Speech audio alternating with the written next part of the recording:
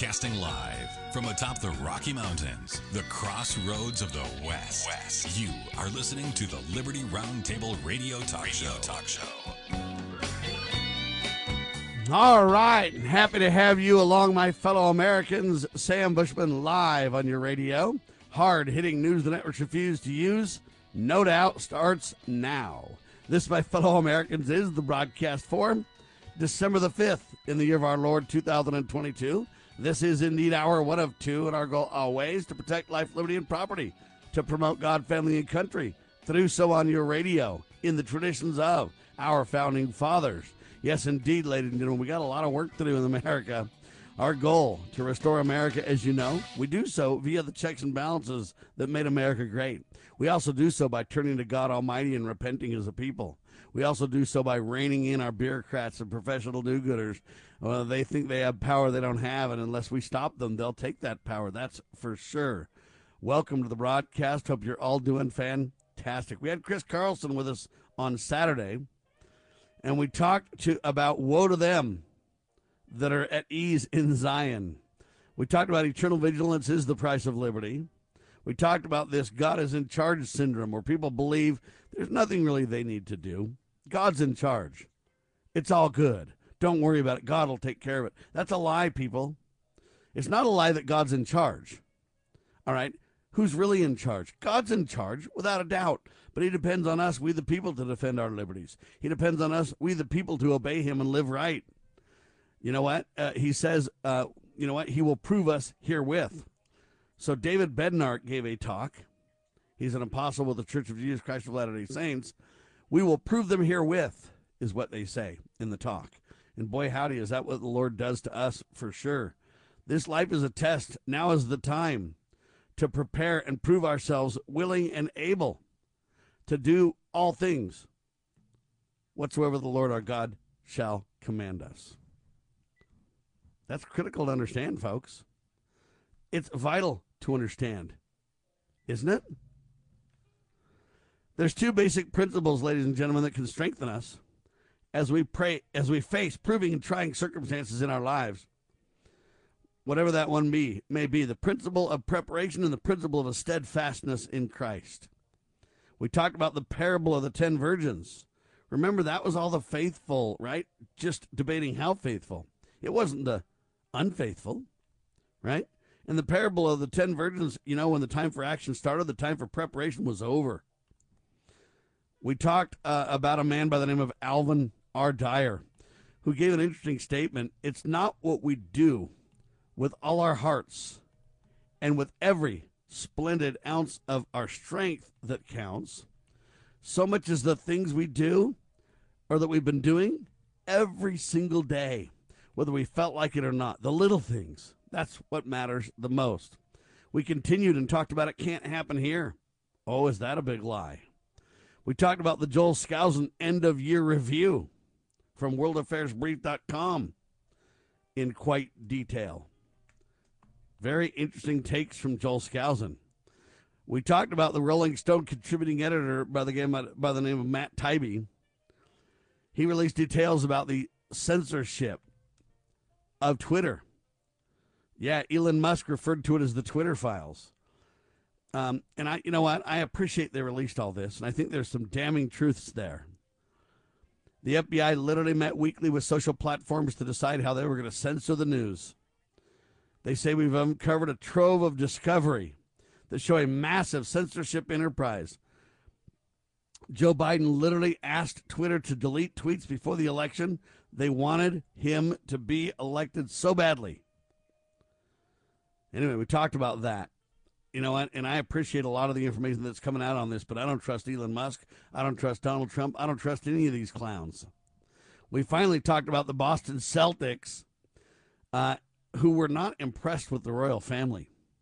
There's a pretty interesting article there. We played the sound bites about it, etc., where, the coach and a player were both asked, you know what, you were playing in front of royals. How did you feel about that? And they're like, just a game to me, is what the player said.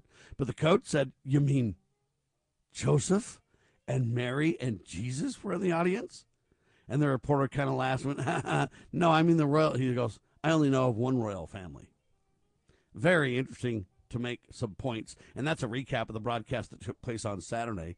Part of the reason I recap that in front of Dr. Scott Bradley is I want him to pick out what he thinks is the most important to kind of highlight real quick. Dr. Bradley, welcome back, sir. What of all that do you think is worthy of a quick note? Well, it's all quite compelling and interesting and actually worthy of comment. You said quick note, so here's one. I guess people oftentimes think they're trying God. Really, God's not on trial here. God's already proved himself. He doesn't have to, be kind of questioned and doubted, and there doesn't have to be let's see how he handles this one. We've been given pretty steady counsel throughout all mortality. It's been received and basically it's been saved for us in the Holy Scriptures, and he's given us direction, and that's the way this nation was founded, was the people started looking for God's design for the best community, the best society that could be among humanity, with the idea that God loves us and he wants us to be happy. And so that's what they came up with. They found these God-given rights. They found stable, productive, safe, predictable kind of outcomes coming through the Scriptures, and so they tried to apply that. Well, now a lot of us are saying, well, let's see what God does with this one. Or, I don't have to do anything because God's going to intervene. Well, we're the ones that have got to somehow demonstrate our character. Now, you say, well, even if you don't believe that you're going to be judged on what you do, there's an element there, fitness training and performance and athletics and all that kind of stuff. You think about it, if you sat there like a worthless slug all your life, you did very little, if anything, your vigor, health, strength, everything becomes kind of diminished. Let's put it that way. And the fact is that we prove our own character by the activities that we engage in, and as was said, the little things and the big things. I mean, you can't do all the little things and then commit adultery. That's not a good plan. Okay, you can't do the little things and then become a murderer or a thief or anything like that. But the fact of the matter is, yes, it's a composite of everything we do, and we're proving our character with every single decision, action we take. And I think we're proving to ourselves almost more than anything, because God already knows our character. He knows you're a slime ball if you are. He knows you're a stellar character if you are. But I think the judgment will come right down to the fact that we will know that we fell short. We will know that we did not exercise any character or a whole bunch of character when it comes down to it. And I think we largely judge ourselves, and obviously the Savior's atonement makes up for all of the things that we do that fall short. I mean, obviously every single mortal person that's ever lived on this earth and reached the age of accountability, where they're old enough to make a choice based upon their own thought processes, every one of us have fallen short. And so, yes, we have a Savior. We absolutely do. And that's a magnificent, wonderful, sacred, and comforting thought. But the fact of the matter is, I think we will prove ourselves to ourselves. You'll say, well, I kind of lost it on that one, didn't I? My character didn't quite measure up on that one. And I think for us to say, oh, we'll just leave this to God, is He doesn't need us, we need Him. And we need to seek His guidance in how we carry out the work and will that He has set forth on the earth. So I think it's rather foolish for people to sit idly by, let the world crumble around them, figure, oh, God's going to sweep us up before anything gets really bad, and we're going to have this joyous reunion with Him, when what have you done to demonstrate your commitment to Him, to commitment to His principles? And that's kind of where it is. We're demonstrating that daily, every moment, in fact, in the actions we take, the thoughts we have, and how we live our lives. And I think, again, like I say, we will see it in our own tablet that's written on our own heart, because we will have lived it. And we'll have to say, whoops, or, well, okay, I feel pretty good about my performance, whatever. So, I don't know, that's one little thought about one little aspect of Amen to that. And about. a little more on that thought, though, because I think it's so critical. We need to trust God. We need to realize and recognize and understand and clearly articulate and spread the word. The author of our liberty is God Almighty. All right, you're not going to have liberty without God.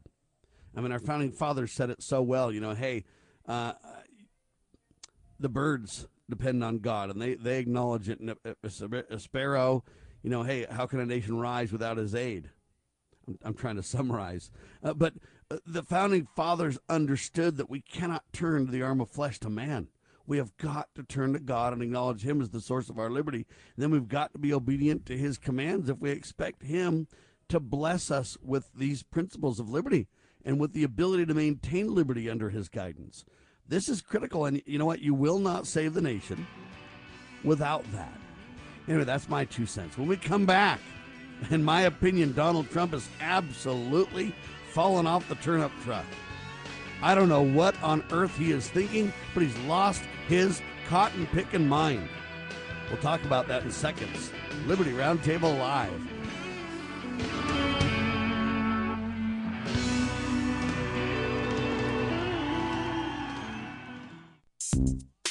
Small Business Tech Guys is a team of experts ready to assist you with any service relating to growing your business. Our team specializes in information and technology, social media, general consulting, and HR. We thrive on assisting startup entrepreneurs with growing their businesses. If it's small business, it's our cup of tea. To schedule your free discovery call today, consider sbtechguys.com. We keep an eye on tech so you don't have to. sbtechguys.com. Have you ever heard of Loving Liberty Ladies? Well, the Loving Liberty Ladies are here to help you learn our American heritage and the way it affects today's society. The Loving Liberty Ladies also have a discussion guide called Proclaim Liberty. And with this guide, you can start your own group in your hometown. Get yours today on our website at lovingliberty.net. Look for our lesson supplements, too. They're free. To hear all the special offers and to join the fight for freedom and liberty, please go to lovingliberty.net. Why does the left lie constantly? Because they get spiritual power from lying. The lies come from Satan, the father of lies. John 8:44. Here's how the political lying process works. Satan provides the beast with a lie. Then the more they use the lie, the more spiritual power they get. Look, the media is a lie multiplier, and this multiplication gives more evil spiritual power to the beast, and that can overwhelm and even deceive the body of Christ, especially when the body is being disobedient to the head. The churches today are incorporated, so they're subordinate to human government. They obey the beast and do nothing to restore our national relationship with God. And the government shall be on his shoulders, Isaiah 9:6. That verse is not for the present-day church. Rather, it is for the end-time church, the body of the line of Judah. A message from Christ Kingdom Ministries.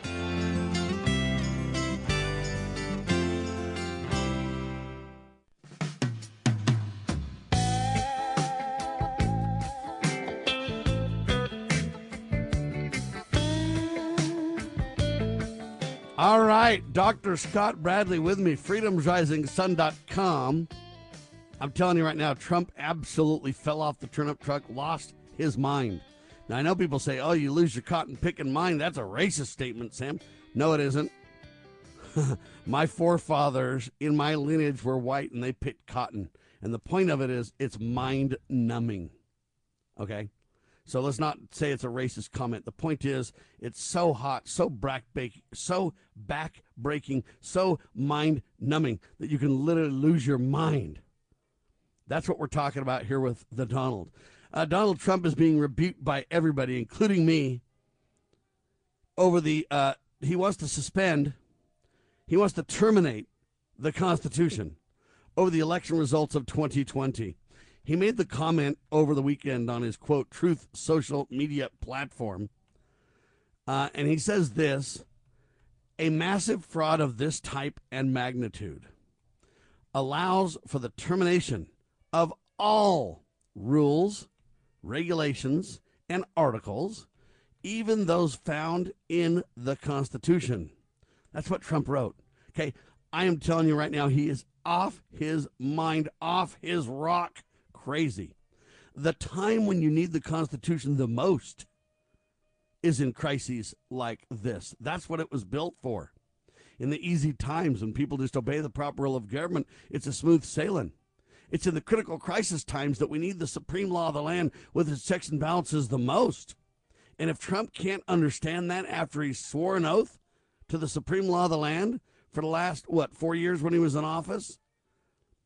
I mean, I would never even consider him for president under any circumstances after a statement like that. Dr. Bradley, to you, sir. Well, he can't be trusted with power if he believes that. And the fact of the matter is, people need to realize that. It's a tragic statement that exposes a belief that he has. The Constitution was written agnostically with technology. I mean, it doesn't matter if there's a horse and buggy stable on the corner or a gas station or a space station. It just doesn't matter. It's about controlling and containing power within its proper bounds. And for someone to say that it needs to be set aside, if you set it aside, what are you going to replace it with? See, the American founding fathers understood the limits and bounds based upon constitutions. When they took the step they did with the Declaration of Independence, they were in essence setting aside the king's power, but they immediately began writing a new constitution, the Articles of Confederation. They found the one they did inadequate, and they ended up replacing it with the one we have today, which we're ignoring largely. But the fact of the matter is, they knew limits and bounds were absolutely required, and if you don't have those, you have a tyrant. Now, when I read what you just quoted about what Donald said, I went to the farewell address. I mean, that's a go-to place for me, you know, and maybe I could read just a few lines out of that. Would that be okay with you? Absolutely, sir. Washington said this as he left the office of president. It was in September of 1796 as he wrapped up his 8 years. Speaking of the Constitution, he said, "Respect for its authority, compliance with its laws, acquiescence to its measures are duties enjoined by the fundamental maxims of true liberty. The basis of our political systems is the right of the people to make and alter their constitutions and government." And by the way, you've read that in the Declaration. "But the Constitution which at any time exists, till changed by an explicit and authentic act," by the way, that's found in Article 5 of the Constitution, because they wrote into there the right of the people to alter or abolish their government. They wrote a peaceful way to do it. Okay, that's the only way constitutionally to do it. "Changed by an explicit and authentic act of the whole people, is sacredly obligatory upon all. The very idea of the power and right of the people to establish governments presupposes the duty of every individual to obey the established government." Now, I'm going to have to skip some because of time and everything like that, but let's just jump ahead just a little bit. "All combinations or associations of the above description may now and then answer popular ends." Okay, so Trump's maybe saying there's a whole bunch of people out there that are saying we gotta change the Constitution. We gotta just by guess and by golly do it. Okay, he says they may answer popular ends. Let's say it's popular with 99% of the people. I know it's not, but let's say it was. "They are likely in the course of time and things to become potent engines by which cunning, ambitious," wonder if Donald fits this description, "cunning, ambitious, and unprincipled men will be enabled to subvert the power of the people and to warp for themselves the reins of government, destroying afterwards the engines which have lifted them to unjust dominion. Toward the preservation of your government and the permanency of your present happy state, it is requisite not only that you steadily discountenance irregular oppositions to its acknowledged authority, but that you resist with care the spirit of innovation upon its principles, however specious the pretexts. One method of assault may be to effect in the forms of the Constitution alterations which will impair the energy of the system and thus to undermine what cannot be directly overthrown. Now, this, that, if anybody listened to that, analyzed it, dissected it, considered it, and weighed it in their heart, they're going to say, holy Hannah, maybe that was written for exactly the thing that Donald Trump said. Now, we've been altering it by guess and by golly for so long that maybe we've gotten a little bit jaded on it. But the fact of the matter is, this is exactly what is being proposed, and it is exactly what will destroy the United States of America.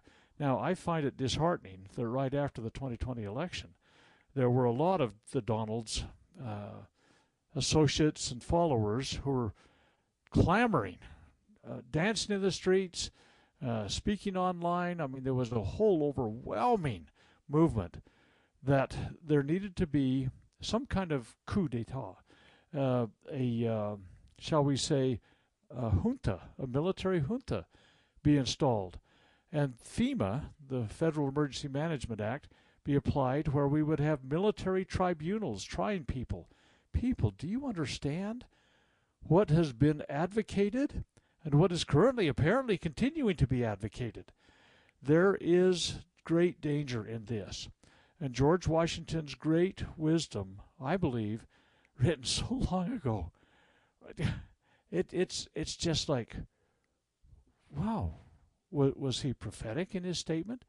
He certainly was wise. He was prophetic and wise. And it's not only these assaults about military tribunals, jettisoning the Constitution altogether. It's the Convention on the States that we talk about. It's the Article 5 people. It's the secession people. They're all, for some reason, wanting to blame every bit of the problems we face on the Constitution. The people are taking no responsibility. The checks and balances and solutions that are provided within the supreme law of the land are being completely ignored, Doctor. There are ways to solve this. The Constitution provides a way out of this mess. Well, here's now that you open the door, I'll walk through it, okay? Roger that. Attentively so, ladies and gentlemen. Another statement out of the farewell address. George Washington's wisdom. It's a little later than what we just quoted, but it's still there, not far away. If, in the opinion of the people, the distribution or modification of the constitutional power has been in any particular wrong, let it be corrected by an amendment in the way the Constitution designates. But let there be no change by usurpation. For though this in one instance may be the instrument for good, it is the customary weapon by which free governments are destroyed. Okay, people, here again, and heed. This is exactly... I mean, this moment is not the only time in our history where this has been needed. But you brought up the convention people. His words were, if it's in any particular wrong, let it be changed or corrected by the amendment in the way it's supposed to be. Okay, when I have these discussions with people, they never, ever, ever, ever, ever, ever can come up with a wrong. They say, well, if we have this huge deficit, it must be wrong. Well, tell me why it's wrong. Tell me where you're discovering, well, we've got a big deficit. No. The deficit's because we're ignoring it. Or the problem is because we're going to war without following the process. I mean, every single instance is because we have set aside the Constitution. It is not wrong. It's not being applied. I would submit that applying Article 6 of the Constitution, which requires everybody to take an oath to uphold the document, is the solution. The problem is that we have set it aside without following the proper program. And think for a moment, if we have people out there that are demanding that we rewrite the Constitution, we are going to discover that they are not qualified to stand in the shadow of those God raised up to establish this great nation. Well, and the man who was president, who claims he wants to be president again, he doesn't even want to rewrite it. He just wants to jettison it. Liberty Roundtable Live. Proclaiming liberty across the land. You're listening to Liberty News Radio.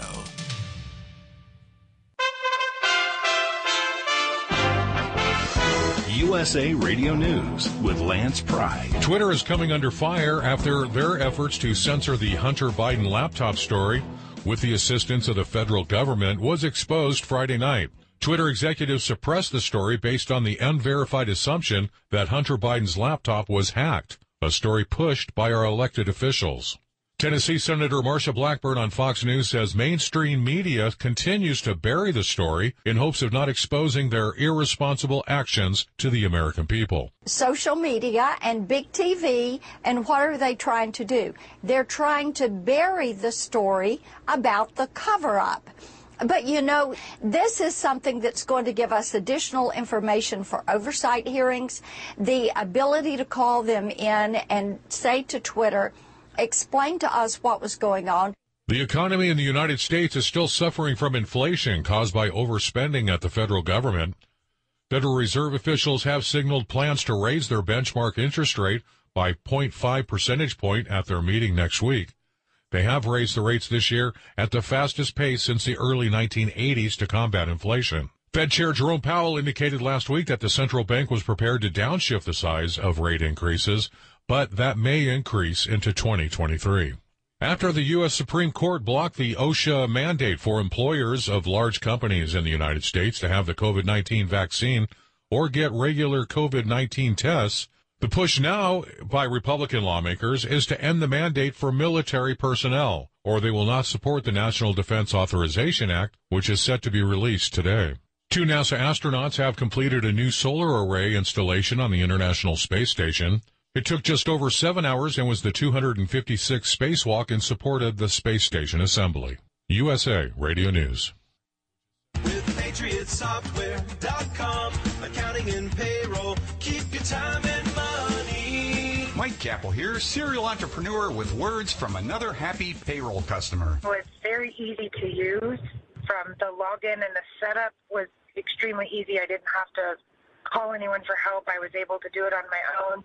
And I love the fact that I can run my payroll and print my pay stubs, and then you guys do all of the filing for me. So I get a quarterly report that everything's been filed on my behalf, and then at the end of the year I can print out my W-2s. So I use you guys. I tell everybody, it's the easiest thing I've ever done. Why anybody doesn't use y'all, I don't know. Visit us at PatriotSoftware.com. Use promo code RADIO and get 2 months of payroll free. That's PatriotSoftware.com. With PatriotSoftware.com, accounting and payroll, keep your time and money.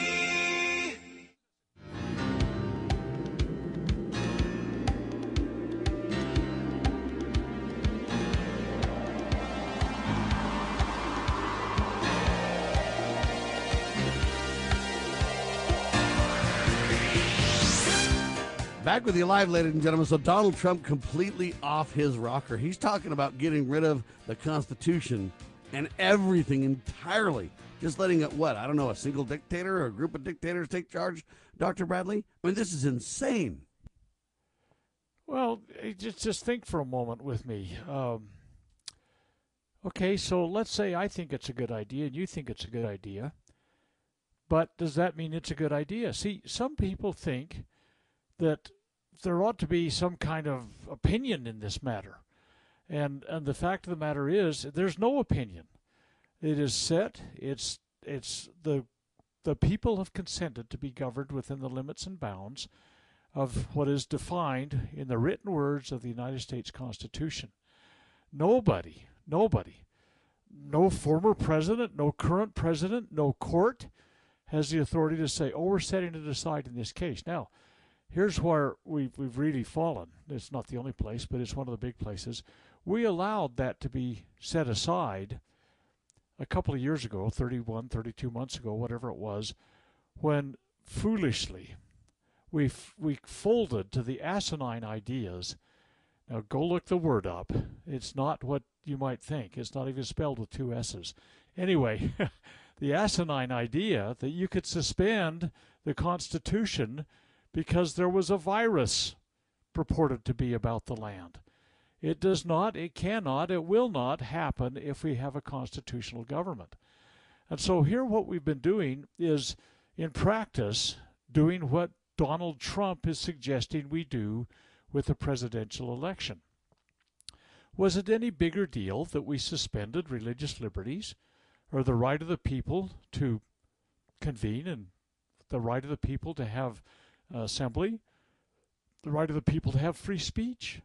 I mean, we are having things happen right now for the most absurd reasons, and you might say, well, what Donald Trump's talking about is even more absurd than that. Really? Really? Suspend individual God-given rights that were so important that we went to war over them. You know, this Second Amendment thing. That was exactly what they were trying to do, is suspending our right to keep and bear arms when the Brits marched on the 18th of April and arrived on the Green on the 19th of April in 1775. See, people don't seem to understand that they went through this formerly, so we don't have to again, when they wrote this magnificent document, which I believe was done under the inspiration of God, and which they suggest on many occasions that they believed in that same manner. But what we're doing today is actually vocalizing it, deep-sixing the Constitution. And I can't believe that there's, I just can't be a widespread acceptance, but Donald Trump has become a god in some people's minds, to the point that maybe they're saying, yeah, that's what our God is saying. You know, there's so many examples. I mean, well, I could get the scriptures out and we could read it. And Dr. Bradley, let's talk about this for a second, though. And this is what I don't understand. When the Founding Fathers were right when it came to creating the greatest country on the face of the earth, they literally created the greatest economic engine ever known. They created the most stability in the proper role of government, balancing between, complete, anarchy, liberty kind of a thing, or whatever you want to say. Anybody can do anything versus tyranny. They created these checks and balances, which jurisdictionally ratcheted down, chained down those who would destroy America. And it's taken well over a couple hundred years of flat-out assault and abuse, and it's still largely intact. I know there's a lot of threats and everything, but it's still largely intact. It's the greatest experiment for liberty ever embarked on in the history of the world that we can point to with relevant modern historical evidence and facts and empirical evidences, etc. How come everyone wants to look at every other solution under the sun and blame the system, the experiment that the Founding Fathers embarked on that has proven so successful? I don't understand how you can even consider thinking there's a better plan with any comparative track record anywhere in the history of the world. I mean, it just baffles my mind, Doctor, that a Trump would be like, hey, scrap everything. What does he intend to do? Just be a dictator and single-handedly be a godlike figure and solve it? Even George Washington knew how unwise that was. Even when George Washington had the opportunity to do that very thing, he ran from it and said, not on your life, forget it. It's not an answer, never, don't do it. And here's the way to go forward. How come people can't get it? Are we that brainwashed, that indoctrinated, or that stupid? I just don't understand it. The answer to all those questions is apparently yes. But I look at this in kind of a compare and contrast. Here's the deal. People ask me often, okay, how do you think the Bill of Rights are doing? Or something to that effect. I say, well, we're violating all of them except for number 3. And I believe there's an argument that could be made how we're allowing that to happen by the feds buying off on the local police. Go read number 3 if you don't remember what it is. But then on the other hand, I say we basically have embraced all 10 points of the Communist Manifesto. People say, oh, we can't get them all. I say, yeah, we have 8.5 of them. And they say, oh, what, 1.5 haven't we? I say, well, we've embraced part of all of the 10. It's just that we haven't completely embraced them in every way. But the point of the matter is we're embracing a failed formula that can be documented every way, in every way, shape, and form. The communist approach to things. It's a failed economic system. It's a failed governance system. It's failed in every way, shape, and form, and we're embracing that as we go forward, and we set aside the great limits and bounds established by the Constitution. It is absolutely absurd. You know, I mentioned people are going to have to need to read this themselves without me trying to elucidate on it, but here's your scripture study for the day, at least part of it. Ezekiel chapter 14. In Ezekiel chapter 14, Ezekiel, he's the prophet, and there's always people coming to him and saying, let's go talk with the prophet and find out what we should do. And the Lord himself intervenes in this thing. And he says, hold it. You've set the prophet up as an idol. Thou shalt have no other gods before me. I think that's what the document says originally. They have set up in their hearts a man, a prophet, as an idol. And they are taking that over what the Lord God himself has established. Okay? They have set this man, who's a prophet, and ostensibly he's a good man. This Ezekiel guy's, you don't find a lot of criticism of him in the scriptures, but the point of the matter is they have chosen him as their idol, and other prophets perhaps as their idols, when in fact the Savior, the God, the Lord, the God of the Old Testament is saying, no, they should come to me and understand. Okay? So, all right, let's just dial that back a little bit. Because there's another pathway or two we could take on that I think would be very elucidating for people and how they have created idols in their mind. But in some people's mind, they have come to idolize Donald Trump to the point that he is an idol. And he has become the one that is now taking preeminence over anything else. Anything else. It's almost like the Lord God himself has spoken it when he opens his mouth to some people. And it's tragic. We, the people, need to turn our hearts to the true and living God, the God of Abraham, Isaac, and Jacob, the God of the universe, the God that gave us life itself and continues to give us breath, and every moment we live is by his sufferance.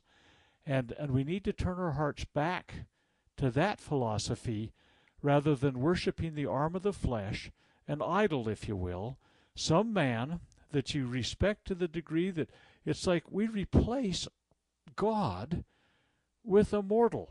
And you say, whoa, how could they have done that with the Donald? And I don't need to deconstruct that too much because it's so completely illogical and irrational but it has happened in some people's minds. But other people and that's what I don't get though. An idea to completely suspend the Constitution, all articles, everything because of election fraud. Look, if there's election fraud, there's an easy way to solve it. The first thing you do is you kick the federal government out of the elections entirely because it's meant and left to the several states for elections. Okay? The counting of ballots, the administering of elections is a state, local, county by county, or I would say precinct by precinct discussion. The first thing you do is kick the feds out. They've proven with the FBI and all these different things, the government, Homeland Security, everybody, that they've already meddled in elections. We have the evidence in court now.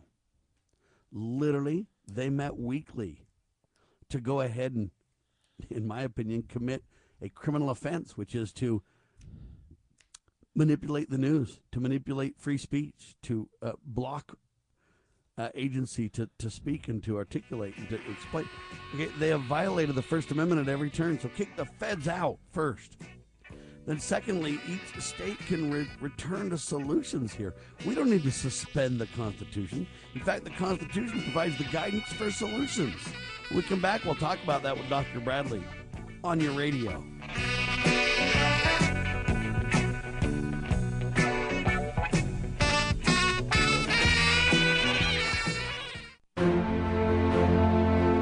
Foundation for Moral Law is a nonprofit legal foundation committed to protecting our unalienable right to publicly acknowledge God. The Foundation for Moral Law exists to restore the knowledge of God in law and government and to acknowledge and defend the truth that man is endowed with rights not by our fellow man, but by God. The foundation maintains a twofold focus. First, litigation within state and federal courts. Second, education, conducting seminars to teach the necessity and importance of acknowledging God in law and government. How can you help? Please make a tax-deductible contribution, allowing foundation attorneys to continue the fight. You may also purchase various foundation products as well at morallaw.org. Located in Montgomery, Alabama, the Foundation for Moral Law is a nonprofit, tax-exempt 501c3 founded by Judge Roy Moore. Please partner with us to achieve this important mission. morallaw.org. The spirit of the American West is alive and well in Range Magazine, the award-winning quarterly devoted to the issues of the American West. Each issue contains informative articles, breathtaking imagery, as well as the culture of cowboy spirit today, and gift ideas, like this year's Buckaroo calendar. Order online from rangemagazine.com. Loving Liberty Network salutes the spirit of the American West at rangemagazine.com. This is a battle between truth and deceit, a battle between forces that would enslave this country in darkness and between a media that wants to present you with the truth. We are being censored. America's news outlets no longer provide the truth. 90% of news outlets in the United States are controlled by 6 corporations. The mission of the Epoch Times is to chase the truth, to ground all statements in fact. TheEpochTimes.com.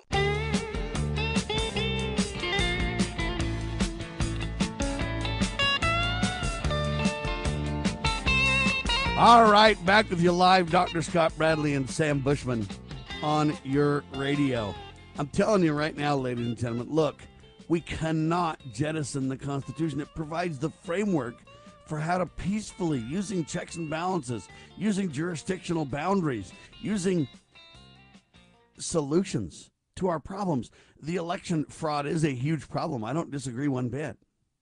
But you know what, folks? How do they commit election fraud? In many cases, it's because they've just grown government agencies beyond their proper bounds and authority. Okay, we shouldn't even have a Homeland Security. The Republicans created that.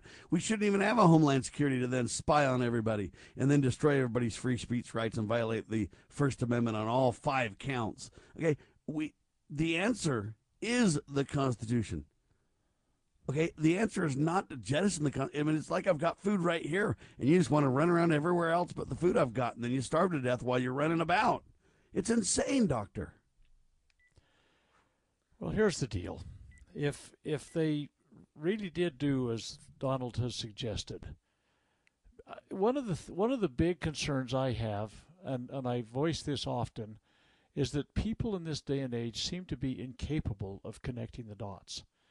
You know, those little images when you're in 2nd grade where you start with number 1 and move to number 2, number 3, and you connect all the dots that's on there, and you have a duck or some stupid thing. Donald? Okay, anyway.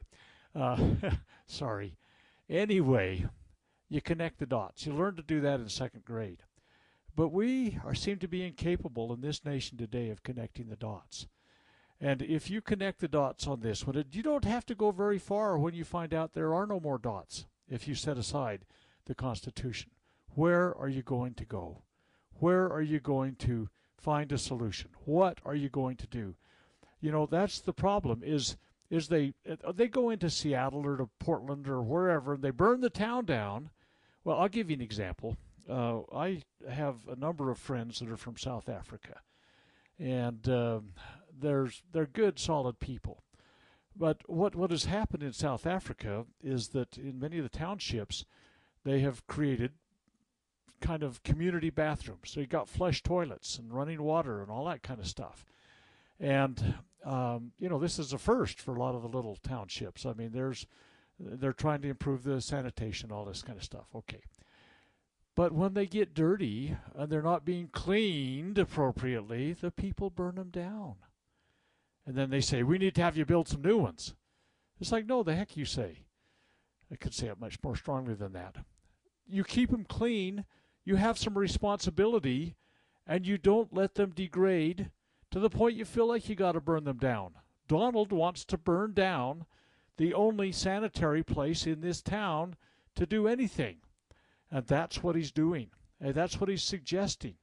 That's how stupid some of the people are in the townships in South Africa, and yet we're being stupid enough here to say, oh, let's burn it down. Now where do we go to get a flush toilet? Now where do we go to get fresh running water that's clean?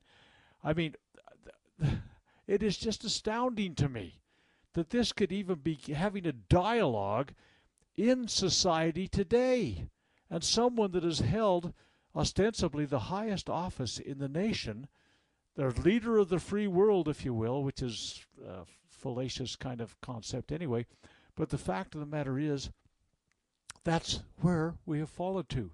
And nobody's connecting the dots. It's like, as you brought up earlier, Sam, the people that are saying, we need to rewrite the Constitution. Let's have a convention of states, or a Article 5 convention. They changed the name. It's a Constitution Convention. It will open every aspect of the Constitution for change. And it isn't protected by a 3/4 states approval rate, because that can be changed in the convention. They could do it by dialing a 900 number, and the one with the most votes wins. It could be done any way they decide if they write it into it. And we have approved in the past, stupidly, plenty of amendments. In fact, I think today's maybe the anniversary of when the 18th Amendment was set aside. I had to look at that real quickly. I think it was. At any rate, people, do we understand what's at stake here? No, we don't. Because we set aside the Constitution, our God-given rights, because there was purported to be a virus running around the country. Oh, my heavens. We're so worried. We're going to say you can't worship your God anymore. And religions went along with it. How foolish is that? Doesn't that just astound you? You know, the people in high places in religious says, oh yeah, we're going to shut down. Yes, or 3 bags full, they said. When the 21st Amendment was ratified December 5th. It's the anniversary in 1933. So they got rid of one of the really stupid amendments they ratified with 3/4 of the state, the 18th Amendment. You don't put alcohol in a constitution. There's a lot to be said about that. At any rate, but that's what happens when people lose their minds. And we apparently have lost our minds to the point that we can't connect the dots beyond number 2 when we're making our little duck in 2nd grade. I just am appalled, shocked and chagrined. I use those 3 terms together often. That's where we've fallen, people. We can't be trusted to write another constitution. We're squandering the thing that we've got. I'll just tell you a little quick story. I mean, I'm sorry, I got a million stories. Everybody knows that. When my oldest son turned 16, I thought, you know what? He needs a shotgun. You know, that's a good thing. So I gave him what I considered to be my favorite shotgun. It still is, by the way, if you run forward to the end of the story. Hold on, then you got to tell us which one it is, Doctor. Don't leave us hanging. Come on now. Okay, I'll just tell you the story a little bit here. It's the reason it's my favorite is not because it's the highest grade shotgun. It's because it never misses. It flows. It just becomes a part of your body. It's intuitive to shoot with it. For me, anyway. It's built to my specifications, if you will, because it happens to fit the way I shoot. Anyway, so I gave it to him his 16th birthday. And so him and his buddies went out to shoot some clays.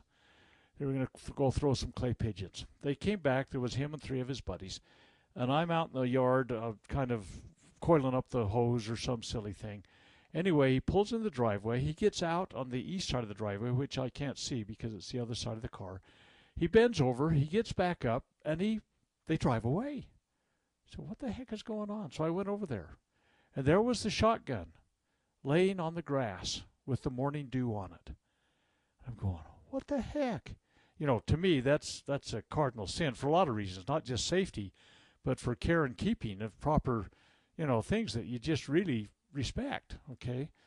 You don't put them in the water and lay them down. I mean, holy cow. Anyway, we could discuss that at length. So I picked it up, took it inside, cleaned it up, and put it in my safe. When he got back, I said, what were you doing? He says, well, we were going down to get some burgers and thought we better not take my gun. And so, yeah, I just put it on the lawn. And, of course, we had a long discussion about that. I says, you know what? It's in my safe. When I feel like, and you feel like, you have enough respect to take it and handle it properly, I'll give it back to you. Well, he's, I think, 42 or 43 now. It's still in my safe. And tragically, I'd give it to him now if he wanted it, but he hasn't asked for it. And how does this compare, or how do we tie this in? We were given a gift, a magnificent gift by God. made us the freest, most happy, most prosperous, most respected nation on earth. And it lasted for years, for decades. And we are squandering it right now. We've done far more than come back and put a treasured shotgun on the dewy, wet grass and driven away. We are throwing away the great cause of liberty, which is probably the greatest gift God has given. You say, oh, no, it's no bigger than the Savior. No, the Savior was in support of it. The Savior made it possible. And so they're correlated together. That gift of being able to choose, that agency, the greatest nation on the earth, the freest, most happy, as we said, where we can choose to be everything we wish to be and have the potential to become, and we're squandering it. And we're giving it away, and the Donald has just overtly stated, we do this. We go forward. But we've been doing it for so long now the people don't even recognize. Like I say, 31, 32 months ago, whatever it was, we stupidly suspended the Constitution. We put people in lockdown. Habeas corpus, no due process, all this kind of stuff. We were locked down. Everybody go home, stay there until some executive that has no power and authority to create law says it's okay to come out. There was nothing that said the Americanist way needed to be followed. Do people see how we have abandoned the foundation of everything that we should be cherishing? We've thrown it out of the car as we drove by to buy hamburgers. And we don't seem to care. There isn't an outcry. There should be a tumultuous outcry by the people on everything that is currently being placed before us. Not just what the Donald has said, but everything that's going on. We should say no more. It will never be again. We will not allow this. Church leaders, if your church leader says, we're not going to worship anymore, we're going to worship at the altar of COVID. Our Savior is going to be a physician, a scientist, a researcher, a pharma company, a politician, or whatever. We've set aside our Savior. If your church leader says that, it's maybe time to reconsider what those people are telling you and a lot of other things. It's tragic. It's a travesty what we've done. And I'm heartbroken, absolutely heartbroken. And I hope and pray that somehow, some way, enough Americans wake up that we don't allow this travesty to continue. And hopefully, and based on the responses I'm seeing in the media, I don't think the Donald's approach will be there. But who knows? Who knows? I've seen things grow legs and get traction that I never thought I'd see in this nation. It's appalling. Well, Dr. Bradley, what do we do with, say, a Donald that makes, I mean, everybody's pushing back on him, rightly so. Democrats, everybody is going, have you lost your mind? The problem is that they want solutions that are not really jettisoning the Constitution all at once, yeet it, like they do abortions, yeet the Constitution like Donald's proposing, but they all want to circumvent it, undermine it, delay it, set it aside, put it on hold. This is just the most blatant, bold statement on the topic we've seen. How do we help people? How do we talk them off the ledge? You can finish on that. We're about out of time. Talk about the what? We got to talk them off the ledge? Oh, yeah, they're ready to jump off the cliff, no, man. There's somebody up there saying, jump, jump, jump. Okay, no. I'm saying no. No. We, the people, have got to come to understand these principles. And unless until we do, it's toast. And it's not toast. A very small percentage of people can turn this around. But we've got to get more friends to this cause of liberty. And that's what we're trying to do every time we talk, Sam. You know that. I know that. But somehow people need to make these things popular again, and all the other things unpopular. And every one of your listeners has got to participate in this. We can't say, oh, Sam's going to do it. No, Sam's doing what he can. Every one of us has got to do everything we can. That's part of the plan. God's letting us prove ourselves and our own worth. Would you have been at Valley Forge, or would you have been the one feasting around the corner at a holiday festive thing? Valley Forge, baby, for me.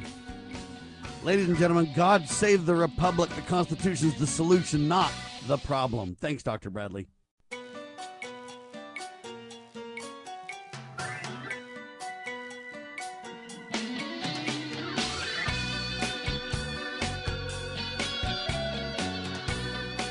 Broadcasting live from atop the Rocky Mountains, the crossroads of the West. You are listening to the Liberty Roundtable Radio Talk Show. All right. Happy to have you along, my fellow Americans. Sam Bushman live on your radio. Hard-hitting news the networks refuse to use. No doubt continues now.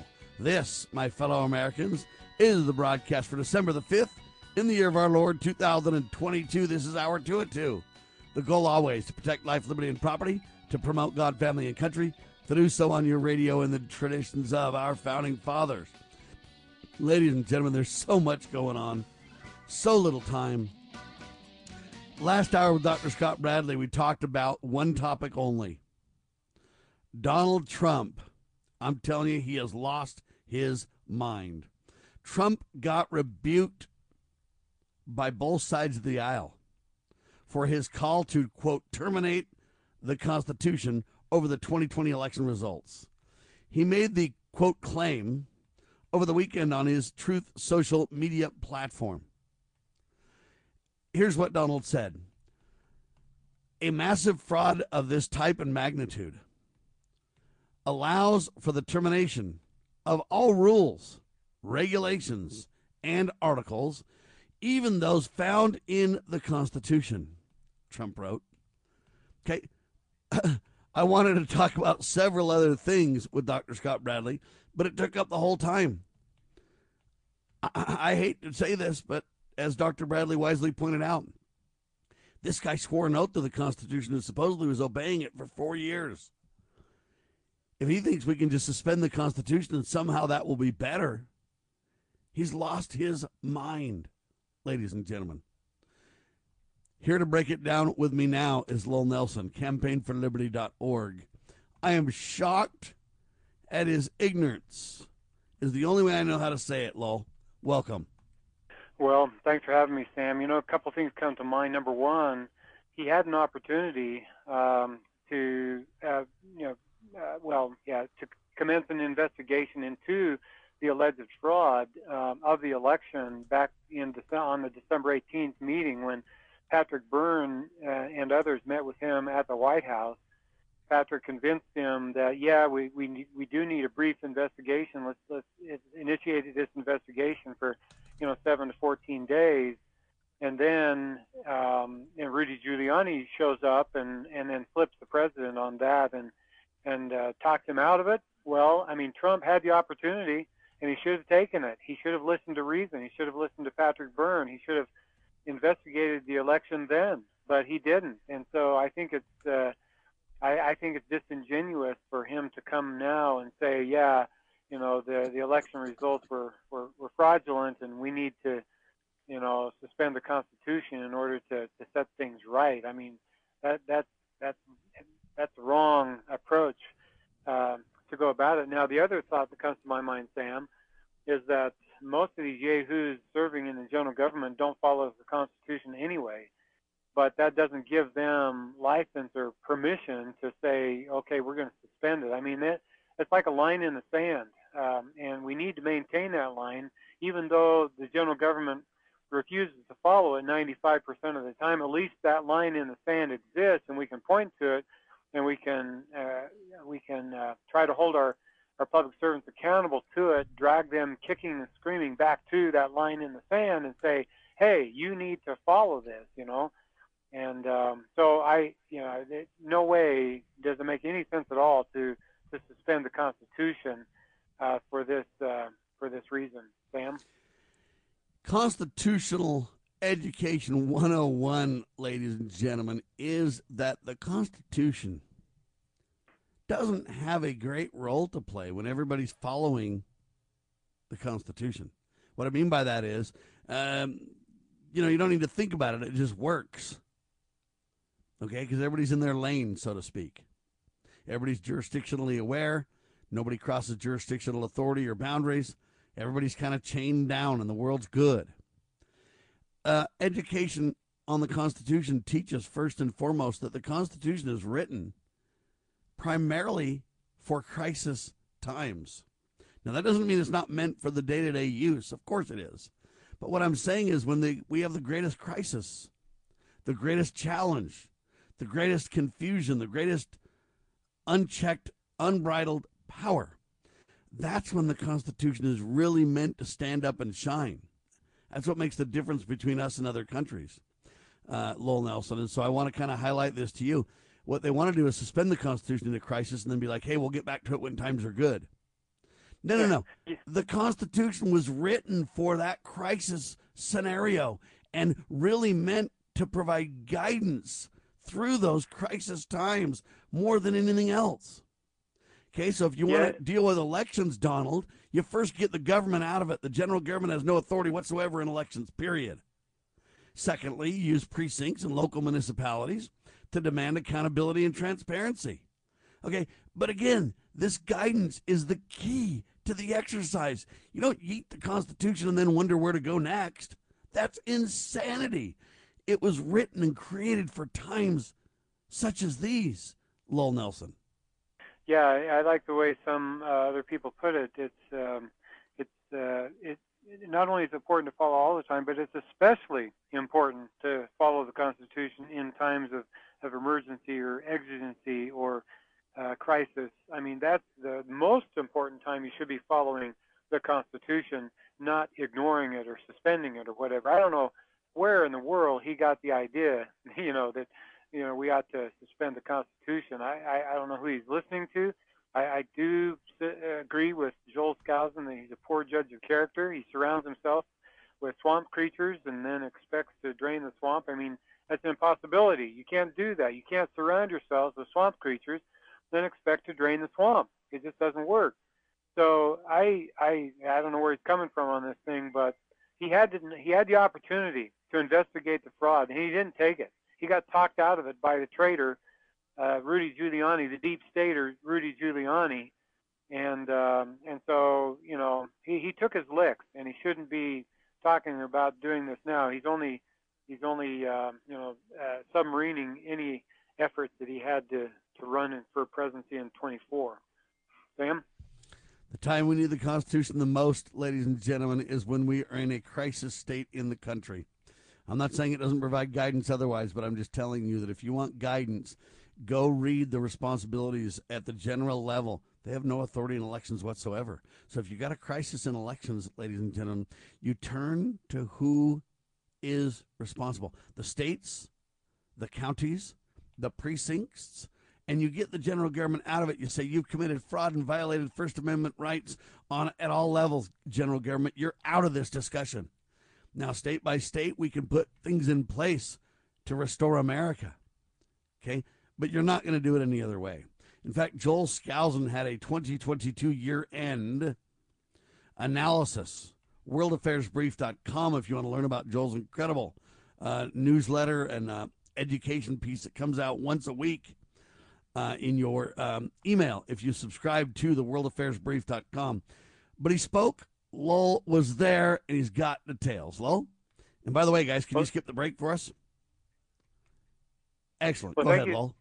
Yeah, well, thank you, Sam. And before jumping into my notes on Joel's talk, I must say in fairness to students of the Constitution that the general government does have the authority to provide some election regulation if a state refuses to implement elections in their state, elections for the Congress, and the states wrote that into the Constitution on purpose, just so they, just in case there was a state that said, okay, we're still a part of the Union, but we're not sending anybody to Congress. We're not going to provide for the election of anybody to the Congress. Then, in that case, there was when the Constitution, the states authorized via the Constitution the general government to step in and provide regulations regarding elections, but not where they could be held, but that they had to be held. So it's very interesting, but very small, subtle point there. I just wanted to clarify that, Sam. The year-end analysis that Joel provides at the Highland meeting each year, usually it's the first Friday of December each year, and he's been doing this for 6, 7, 8 years running. Now, I don't know if your listeners know Joel Skousen. They probably do, because I think you've had him on several times, right? Right, Sam? Do we need an introduction of Joel?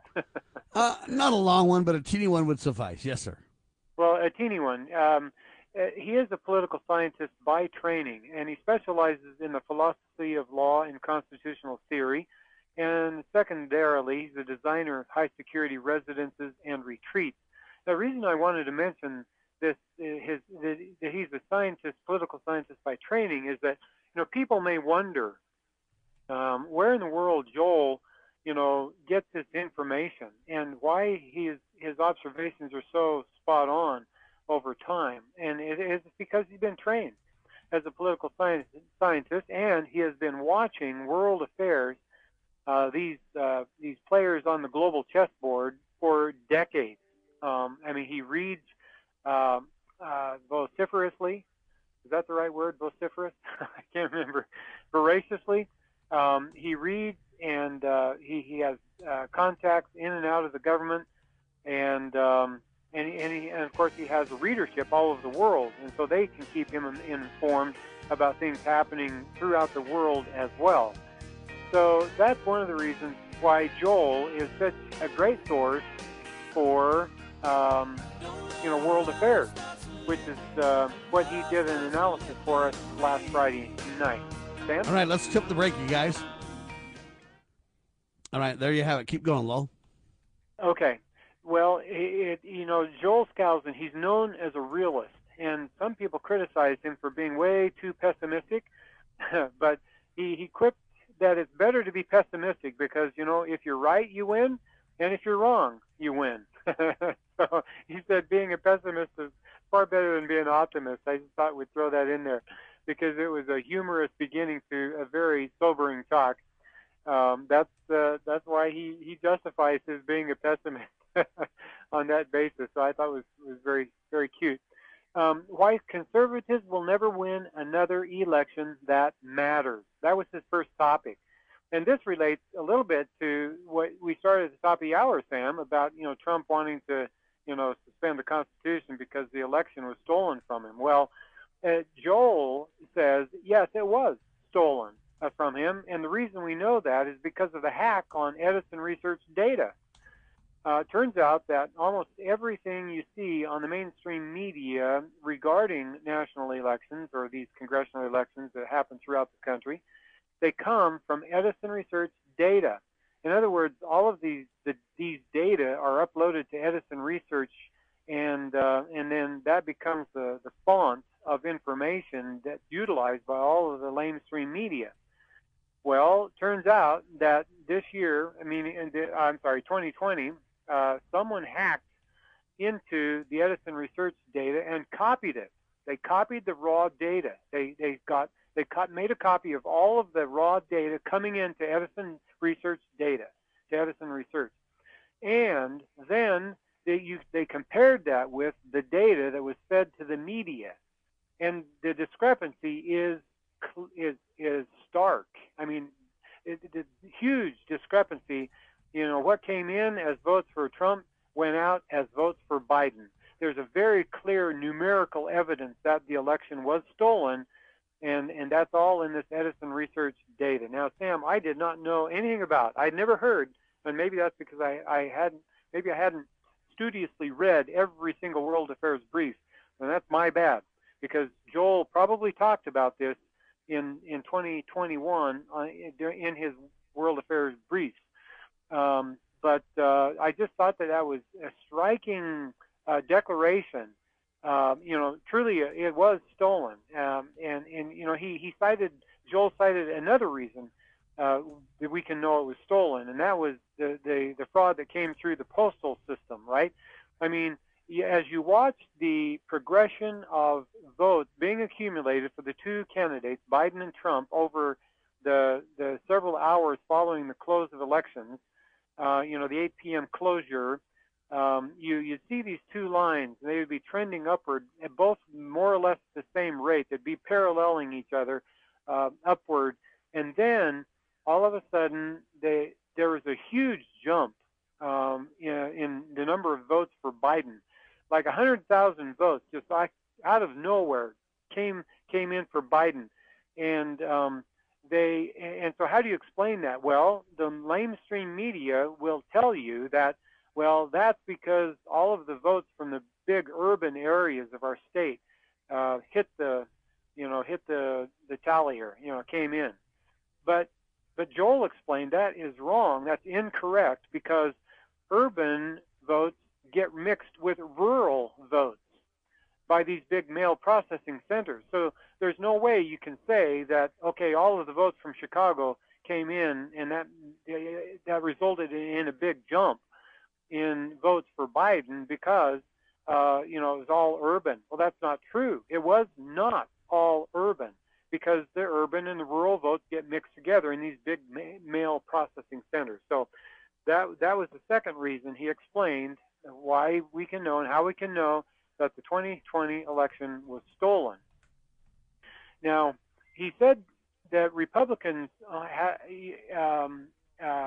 before turning to the McCarthy thing, I just wanted to say that the 22 midterm elections, the fraudsters tightened up their security in order to prevent another hack of the Edison Research data, because had that evidence been taken to the courts would have either overturned the election or required a new election to be held.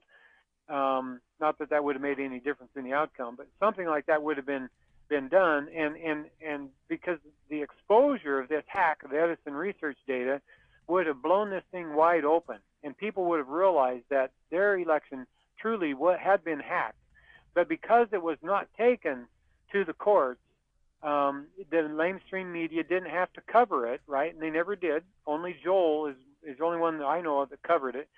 And so nobody knows about it now. His readership is not into the millions, probably, of people. I'm sure it's in the tens of thousands and maybe even the hundreds of thousands, but it's not into the millions yet that I know. I'm just guessing. But if it were into the millions, then more people would have known about it. But see, that's why we get to the perfidy of Rudy Giuliani and his legal team. They, on purpose, submarined every effort of the Trump campaign to contest the election, right? They're deep staters. They did not want Trump to win. And so all of that effort, all of the information they put before the courts, none of it contained numerical evidence that was actionable by the court. So the courts would just throw them out.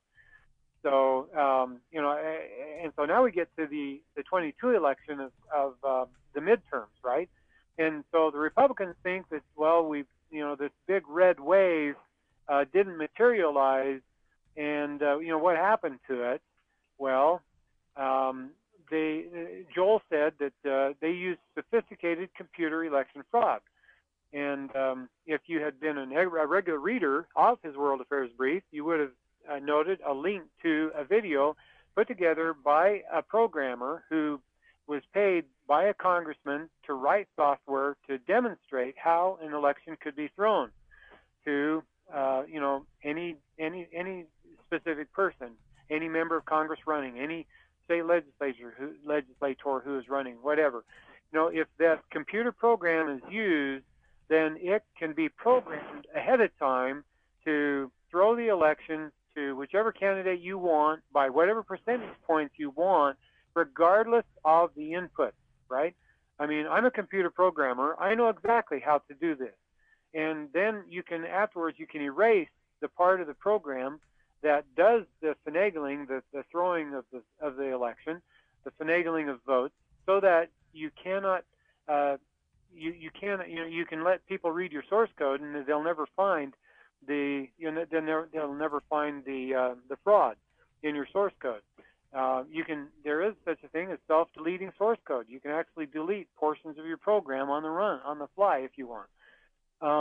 So anyway, this programmer demonstrated for the congressman how to throw the election, and so it's very sophisticated. It's computer election fraud.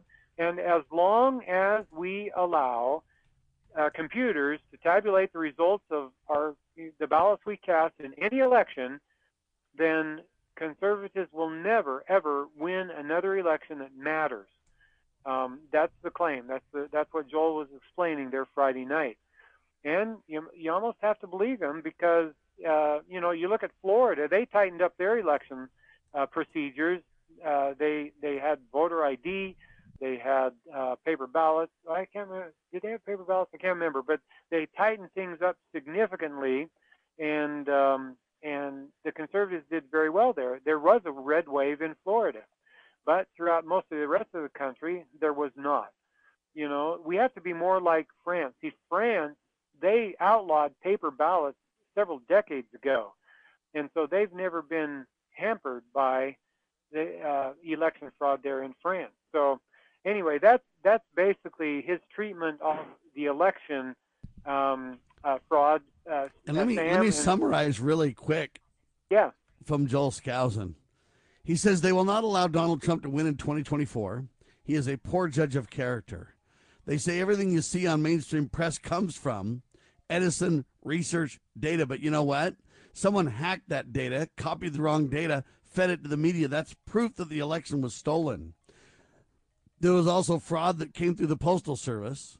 How do you explain the big jumps for Biden? They claim it was from the big cities, but data is mixed together at that point. It's not all from the big cities, so that clearly isn't factual. All right, vague information and disinformation was fed to Mike Lindell. So when he took that evidence to court, his case was dismissed. In the 2022 midterm elections, the fraudsters tightened up their security so that there wouldn't be another hack of the research, Edison research data. Right? This is serious. He highlights all that regarding the elections. That's as sound as it gets in terms of what's gone wrong in a very simple summation as he, does this at the end of the year. And he highlights the point, we're not going to have another honest election. It's just not possible as long as we let this stand. And that's why I'm putting together the CSPOA 10 guidelines to restoring elections. And the first thing it says is get the general government out. They have no authority whatsoever. All right. But anyway, great summary on that from Joel Skousen. He then jumps into religious support for the Respect for Gay Marriage Act is a trap. Really, you're talking about this Disrespect for Marriage Act, in my opinion. But Joel dives into this very well for the end of the year, too. This is a critical moral issue, Lowell. It certainly is, Sam. The trap is this, because it turns out that 501c3 organizations cannot be forced to perform gay marriages. That's currently in the Act right now, the Gay Marriage Act, or Respect for Gay Marriage, or the Disrespect for Marriage Act, however you want to say that. And churches got behind this because right now they benefit from this cutout, from this exemption, basically, where they cannot be forced to perform gay marriages. But Joel said this is a trap. How do you know it's a trap? Well, because that exemption can be eliminated, that loophole, some people will call it a loophole, can be closed, or this exemption eliminated simply by a majority vote of the Congress sometime in the future and a signature from the president. It's not a constitutional right. An organizational does not have a constitutional right, and so all they need to do is Congress needs to pass a law, with eliminating this exemption, and boom, 501c3 organizations would thereby be forced to perform gay marriages. So that's the trap, and that's why so many of our churches around the country were supporting this terrible act, which is called Respect for Marriage Act, but it's really properly named, it's the Respect for Gay Marriage Act that everybody around the country was supporting. Sam? Yeah, I call it the Disrespect for God Ordained Marriage Act, ladies and gentlemen. Hang tight. Lowell Nelson, Sam Bushman, campaignforliberty.org on your radio.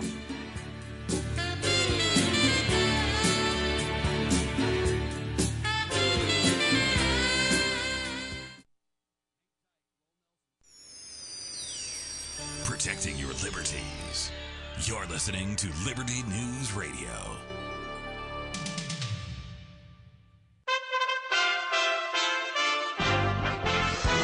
USA Radio News with Lance Pry. Scientist Andrew Huff worked from 2015 to 2016 as the vice president of EcoHealth Alliance, the U.S. taxpayer-funded nonprofit group that collaborated with the Chinese laboratory on bat virus research ahead of the COVID-19 outbreak. As a whistleblower, Huff now claims that COVID-19 was man-made and that he saw the potential for a lab leak out of the Wuhan Institute of Virology as early as 2016. OPEC Plus said Sunday it will lock in current oil production levels. That suggests the world's leading oil producers are uncertain about the direction of crude prices.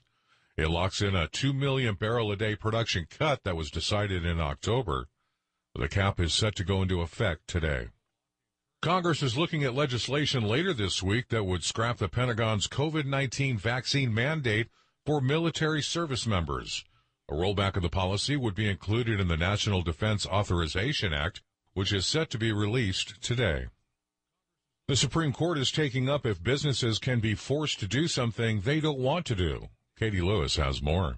Oral arguments on whether businesses can refuse to provide services for same-sex weddings will be heard by the Supreme Court today. A designer in Colorado wants to decline creating wedding websites for same-sex couples because those marriages are in conflict with her religious beliefs. However, state officials say the Colorado Anti-Discrimination Act goes for all businesses.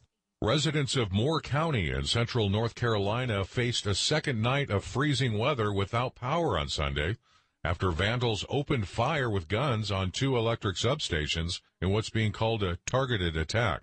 The FBI in Charlotte is investigating. Thanks for listening. It's well appreciated. USA Radio News. Stress. It never seems to end when you owe money to the IRS. What about the years of unfiled tax returns? Have you tried another tax service and gotten nowhere? Then you need Tax Alliance. Why? Years of being A+ rated with the Better Business Bureau with no consumer complaints sets them apart. Call 800-624-9275. That's 800-624-9275. Don't wait until the IRS attacks your wages, bank account, your home or pension, and even your Social Security check. Tax Alliance specializes in IRS tax relief programs, including the Fresh Start Initiative, which can finally free yourself from IRS debt. Their tax professionals can file returns, fight the IRS to substantially lower your IRS debt, or possibly even have it forgiven. If you owe the IRS $10,000 or more in back taxes, have unfiled tax returns, or have a payment plan and are still frustrated, call 800-624-9275. That's 800-624-9275. Tax Alliance, your tax resolution solution. I want to dedicate this song to Mr. Rupert Murdoch.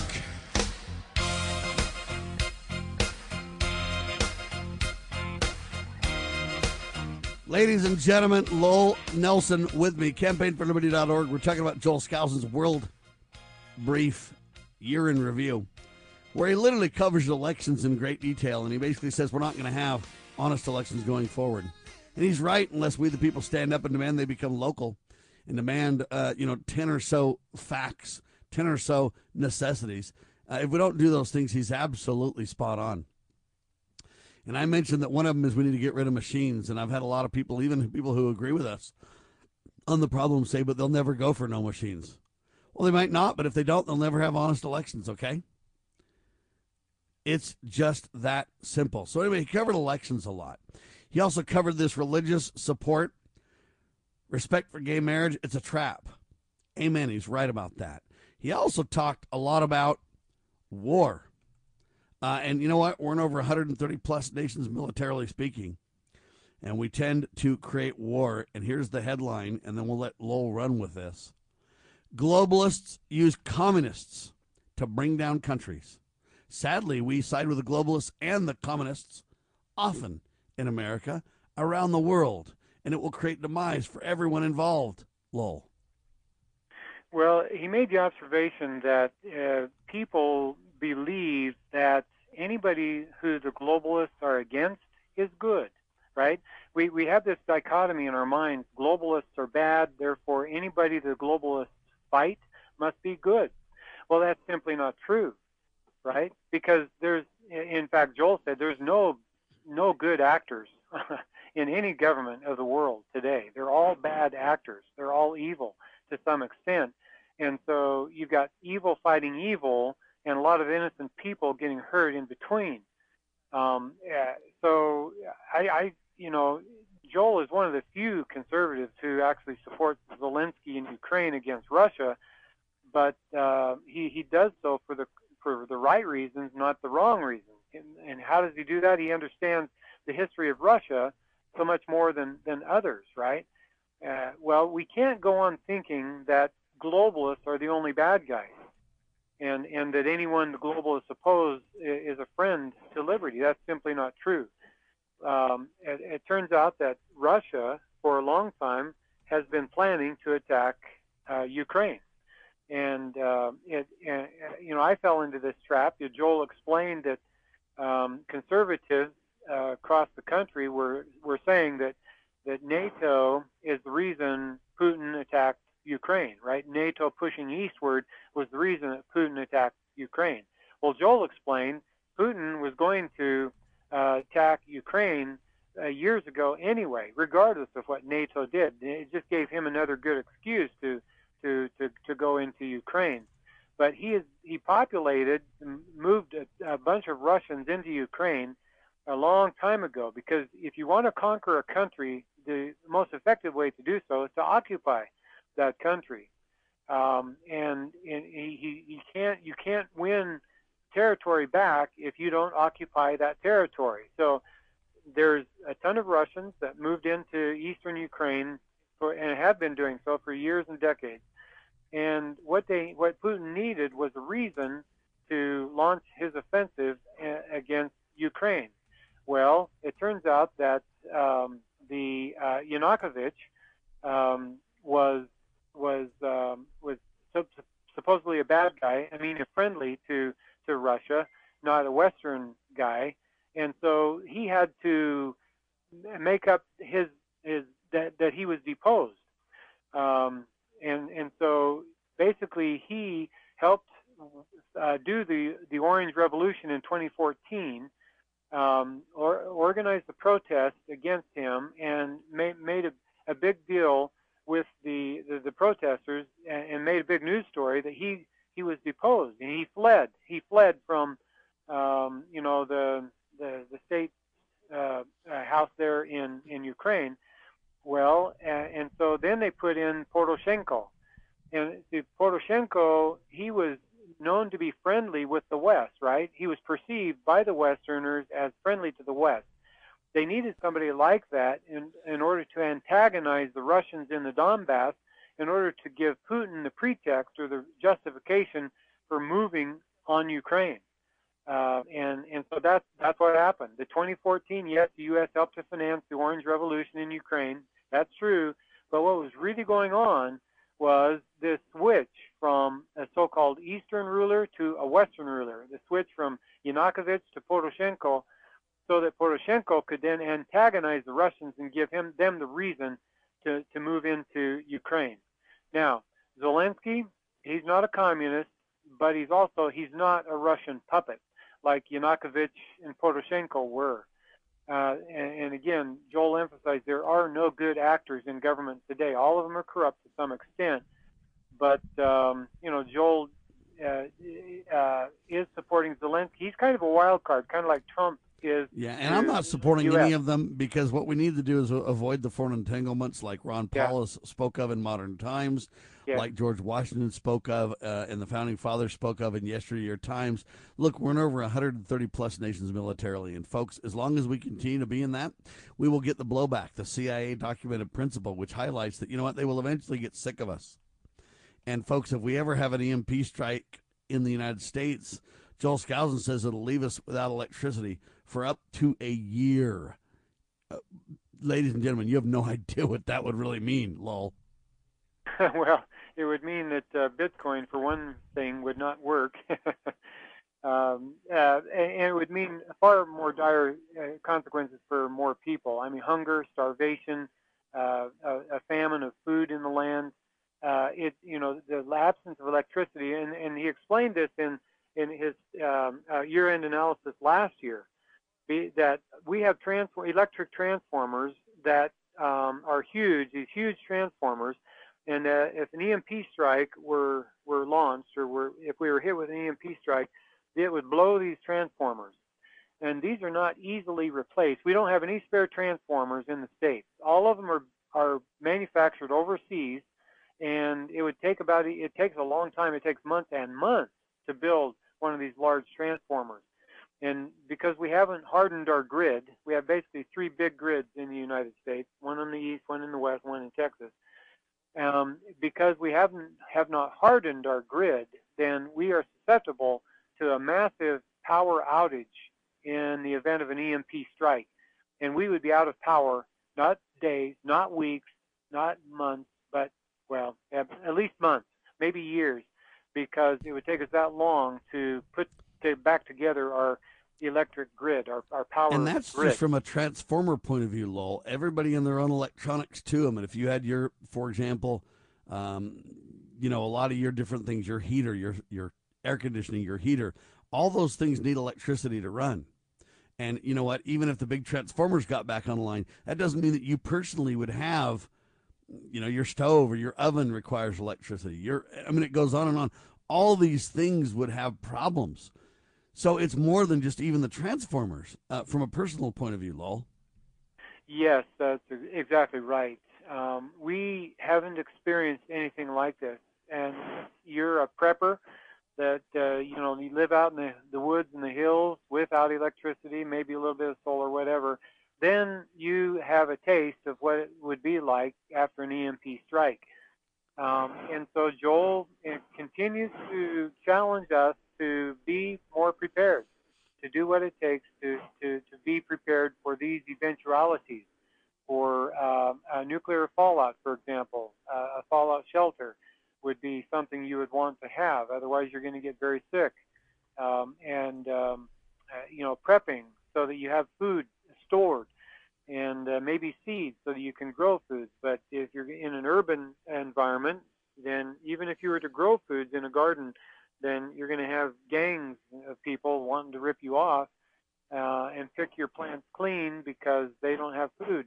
And people do pretty bloodthirsty, violent things when they're hungry. You may want to have a retreat or a rural hideout where you can retreat to in case of these things. And he believes we still have several years to prepare. He mentioned that Xi Jinping wants to have the Chinese military fully ready by 27. That's 4 or 5 years from now. He believes that China probably will invade or begin its attack on Taiwan in the next 6 to 12 months. He looked at the disparity. He looked at the numbers. He said, look, the U.S. has 47,000 troops in Korea. South Korea has about 50,000 troops. So there's 100,000, but China has 1 million, right? And China's allied with North Korea. And so, that's 10 to 1. They would be overrun if North Korea were to make war on South Korea.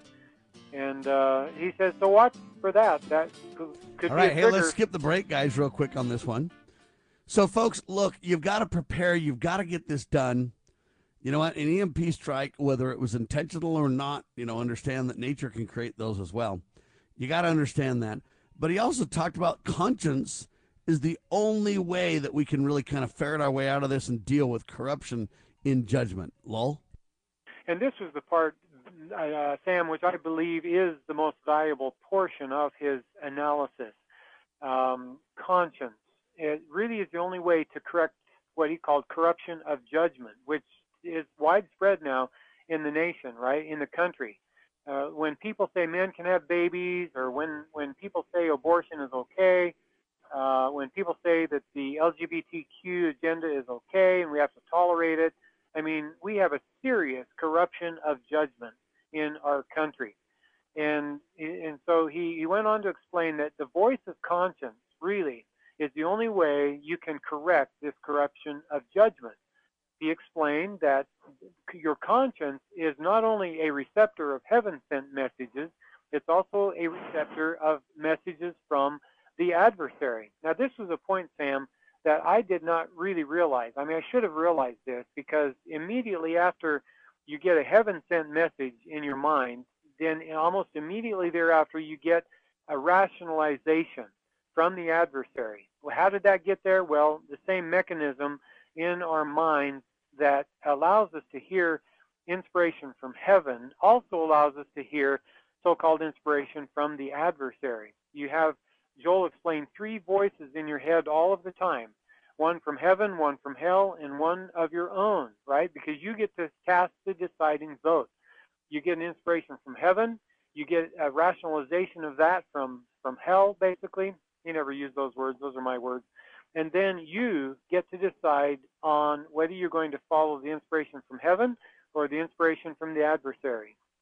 And that's how you prove your loyalty to your Heavenly Father or to the God of this world, which is the adversary. So people think that promptings have to be about spiritual things. That's not true. Joel reminded us.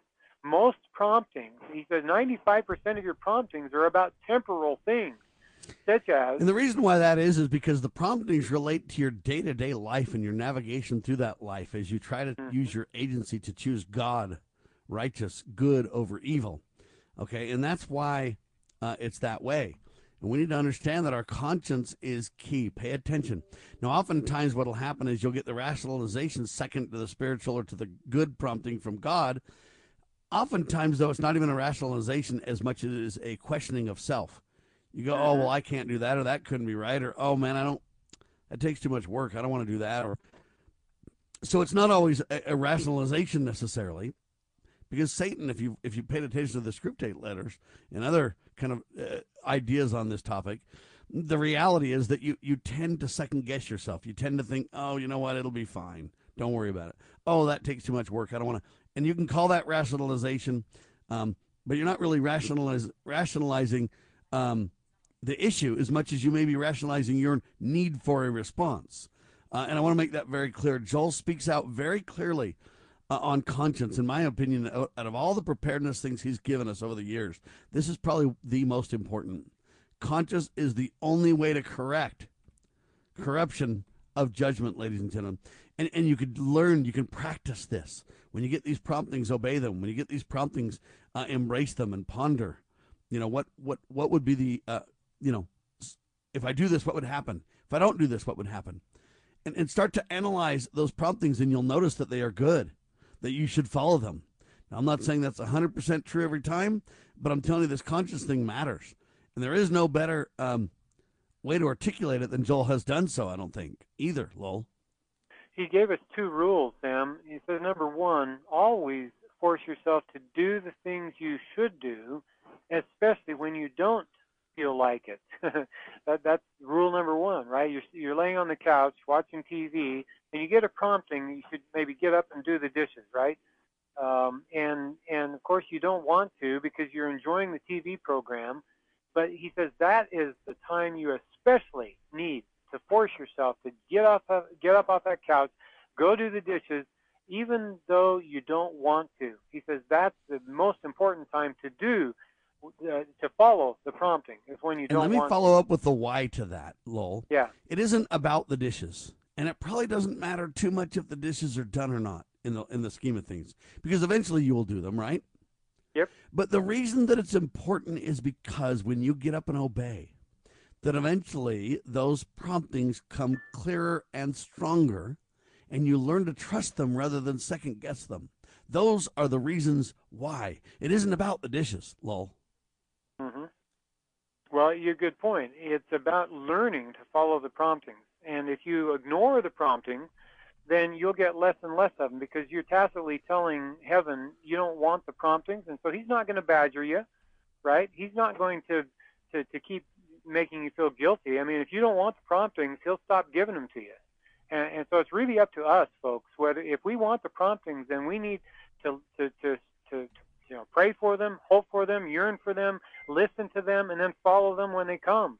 And that way they'll become more and more recognizable, and we'll develop a pattern or a habit, a character basically, of always following those promptings. And that is the most assurance of safety you can have in your life. Right? And when the second when the second doubt, confusion, don't do it, rationalization, whatever you want to say, when the second wave comes, if you've already obeyed the first wave, the second wave doesn't come. Number one. Number two, if you do what you're asked the first time, even if the second wave does come, your ability to think through it with clarity and to dismiss it increases, ladies and gentlemen. And let me give you a quick example of the point. Joel also says, get your kids out of the government schools. Amen to that. He's right as rain. And believe it or not, there is an article from KSL News that I just saw over the weekend that matched this. Utah is going against the trend of Republican states embracing gender identity, critical race theory, etc. Utah's doing this. They're embracing these perverted sexual things. They're embracing CRT in classrooms. The parents are a little bit chagrined, but the power of the teachers' unions, etc., is so strong. As Joel wisely points out, you know what? The members of the Church of Jesus Christ of Latter-day Saints, Scott Bradley pointed this out as well. They want to be kind. They want to get along. They want to be gentle, and that's a good trait. But in this case, they're being ran over by those who would pervert our school systems. And sadly, a lot of states are waking up, but Utah is just plunging into it headlong. This dovetails with Joel Skousen's warning to get out of the government schools, Lowell. It sure does, Sam. He says the more we try to rectify our government schools, or to improve things in our government schools, we're only delaying the inevitable, and we're enticing people to stay in the government schools with a false hope that things will get better. Well, they won't get better. I mean, try as we might, they're just getting worse and worse over time. There might be one step forward when you get two steps backward, right? I mean, so they will get worse and worse. And so, yeah, there are one or two families that have left the public school system. They've gone to homeschool or to private school. But we need not just one or two. We need 100 or 200, in a neighborhood to leave the public schools. He has said for decades to get out of the public schools. And boy, now there's no better time than the present to leave the public schools, because they are just going down the drain morally. And it's a cesspool, and I wouldn't even, send my children to BYU anymore, Sam. That's how bad things are getting. It's a tragic situation, that's for sure. Pull your kids out while you have the chance, ladies and gentlemen.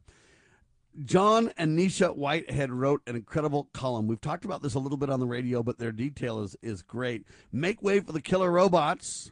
The government is expanding its power to kill. Lowell, we've mentioned this some, but he highlights in 1980, there were roughly 3,000 SWAT team-style raids in the U.S. By 2014, that has grown to more than 80,000 SWAT team raids per year. It might even be more, he says. Lowell? Well, yeah, by now I'm sure it exceeds 120,000 was his speculation. Almost every town now has a SWAT team nowadays. And they're increasingly being deployed for routine police matters. For example, police in both Baltimore and Dallas have used SWAT teams to bust up poker games. Poker games! A Connecticut SWAT team swarmed a bar suspected of serving alcohol to underage individuals. How's that for an example? How about in Arizona, a SWAT team was used to break up an alleged cockfighting ring. And in Atlanta, a SWAT team raided a music studio, allegedly out of a concern that it might have been involved in illegal music piracy. Holy cow. A Minnesota SWAT team raided the wrong house in the middle of the night, handcuffed the 3 young children, held the mother on the floor at gunpoint, shot the family dog, and then forced the handcuffed children to sit next to the carcass of their dead pet and bloody pet for more than an hour while they searched the home. That's your, tax dollars at work, folks, right there in Minnesota. In California, a SWAT team drove an armored Bearcat into Roger Serrato's yard, surrounded his home with paramilitary troops wearing face masks, threw a fire-starting flashbang grenade into the house, and then, when Serrato appeared at a window unarmed and wearing only his shorts, held him at bay, right there, with rifles. Well, Serrato died of asphyxiation from being trapped in the flame-filled house. Incredibly, the father of four had done nothing wrong. The SWAT team had misidentified him as someone involved in a shooting. I love. I don't love these examples. They're horrific examples, but I love the way that John and Nisha Whitehead pull together this information and make it available to us in these columns. This one, in particular, here was posted at ronpaulinstitute.org, and I also think it's at LouRockwell.com. But I love the way the Whiteheads, give us real live, concrete examples of the way SWAT teams are being used. Why does he do it? Well, because he's warning us about robotic warrior cops. Robots are going to be... And they are literally pushing for this in San Francisco and in Oakland, California right now in the Bay Area. This is not a joke. This is literally occurring. And John and Nisha are totally on this topic. Big time, ladies and gentlemen. We got to stop it. And it stops by citizens involved at the local level, ladies and gentlemen.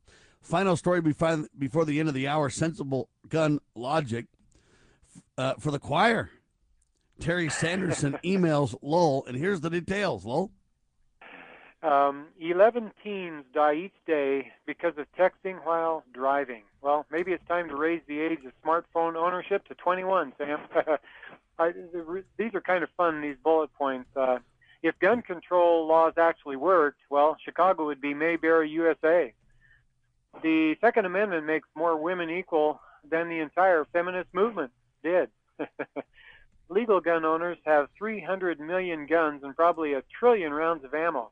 Seriously, folks, if we were a problem, if gun owners were a problem, you'd know about it. When JFK was killed, nobody blamed the rifle. The National Rifle Association murders 0 people and receives $0 from government. Well, Planned Parenthood kills 350,000 babies every year, and they receive $500 million in taxes annually, tax dollars. I have no problem with vigorous background checks when it comes to firearms, Terry Anderson says in his email to me. But I do. While we're at it, he says, let's do the same when it comes to immigration, voter ID, and candidates running for office.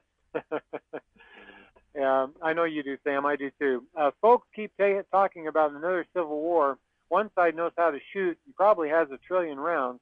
The other side has crying closets, safe spaces, and is confused about which bathroom to use.